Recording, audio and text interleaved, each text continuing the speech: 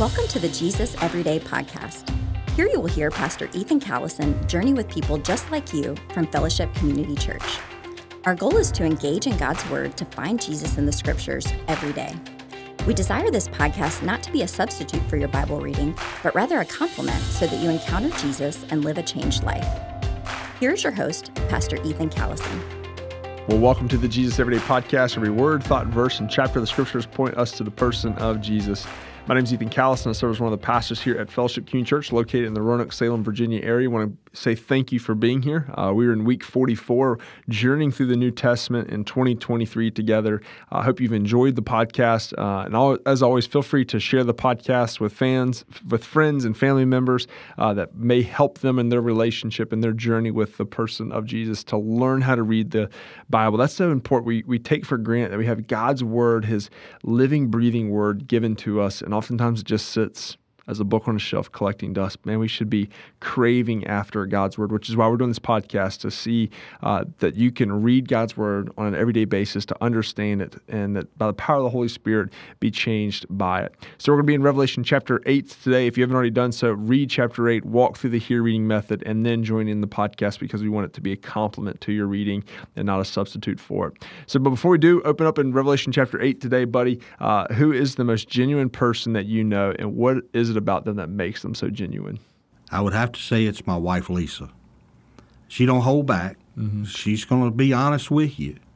And even if it's painful, she's honest as the day is long. If she's not charged for something, she's going to go back and pay for it. Mm-hmm. She's going to tell you what she thinks is right. I think she's a chip off of her mother because her mother was a big influence on me, and she's continuing that. Mm-hmm. She will always try to influence and make me and my boys do the right things. That's good. A genuine person, I think sometimes we, in today's culture, people want to be something they're really not. And I think that leads to a lot. Genuineness in people is so attractive, I feel like. Fakeness is something that she detests. She can't stand a fake person. Mm-hmm. It's like they have like a meter. Like people who are genuine can realize and say, like, nah, that person's not genuine at all. Exactly. All right, here in Revelation chapter 8, as you pray and ask the Holy Spirit to reveal the mysteries of who God is to you, what was the verse that the Holy Spirit illuminated that you highlighted and wrote down? It would be three of them. It's Revelation 8, 3, 4, and 5. Another angel who had a golden censer came and stood at the altar. He was given much of the incense to offer with prayers of all God's people on the golden altar in front of the throne. The smoke of the incense, together with the prayers of God's people, went up before God from the angel's hand.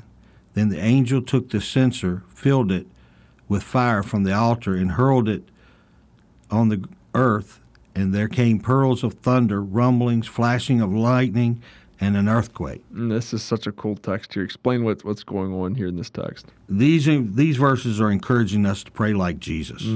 Our prayers aren't ever in vain. Every one of them is counting. It's like incense before God. And there's coming a day when He's going to respond to our prayers and bring out His kingdom on the earth as it is in heaven. Mm-hmm. And just talking about prayer, you could talk all day about prayer.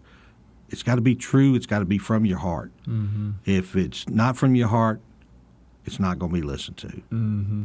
Yeah, I love even this through Revelation. There's just so much symbolism and so much that as John's receiving this vision from God, it's like, I don't know if it's literal or if it's just a metaphor being used here, but this view that like how I see God in this is like is that parent that keeps the child's everything. And it's like God keeps our prayers, just even thinking through that, like God keeps our prayers that we've offered in a golden bowl. Yes. I think that's just so powerful. Yes, it is.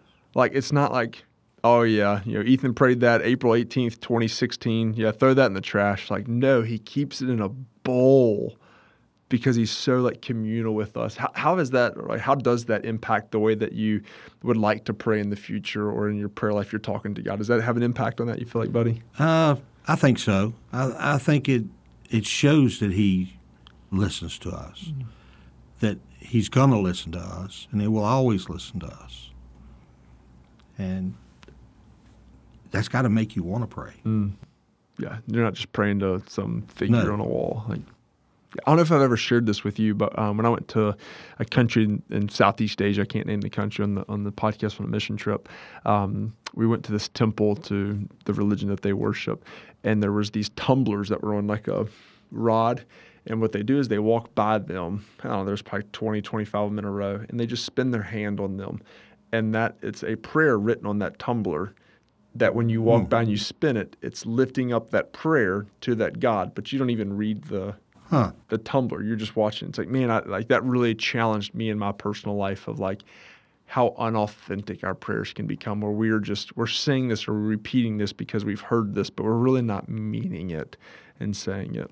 So, well, you see, and you listen to some people pray, and it's a rehearsed prayer, and they say the same thing at each time they pray, and then you listen to some people that's authentic with their prayer. And that you can tell that they're really praying to God. They want God to hear their message. Mm-hmm. Yeah, it's a big difference in the two. Big difference. What are some points of application? Maybe we've hit this as we walk through this just the past little bit. What are some points of application for believers and followers of Jesus from this text? We just got to continue to pray in fellowship with God. Pretty simple, right? That's all it is to it. Yeah. Did you have a personal response that the Holy Spirit was calling you to? Again, I would be praying we know that you already know what our needs are and desires are, but we come to you to show our faithfulness. We want you to know we rely on you in all aspects of our life. That's good. Well, thanks for joining us here today on the Jesus Everyday podcast.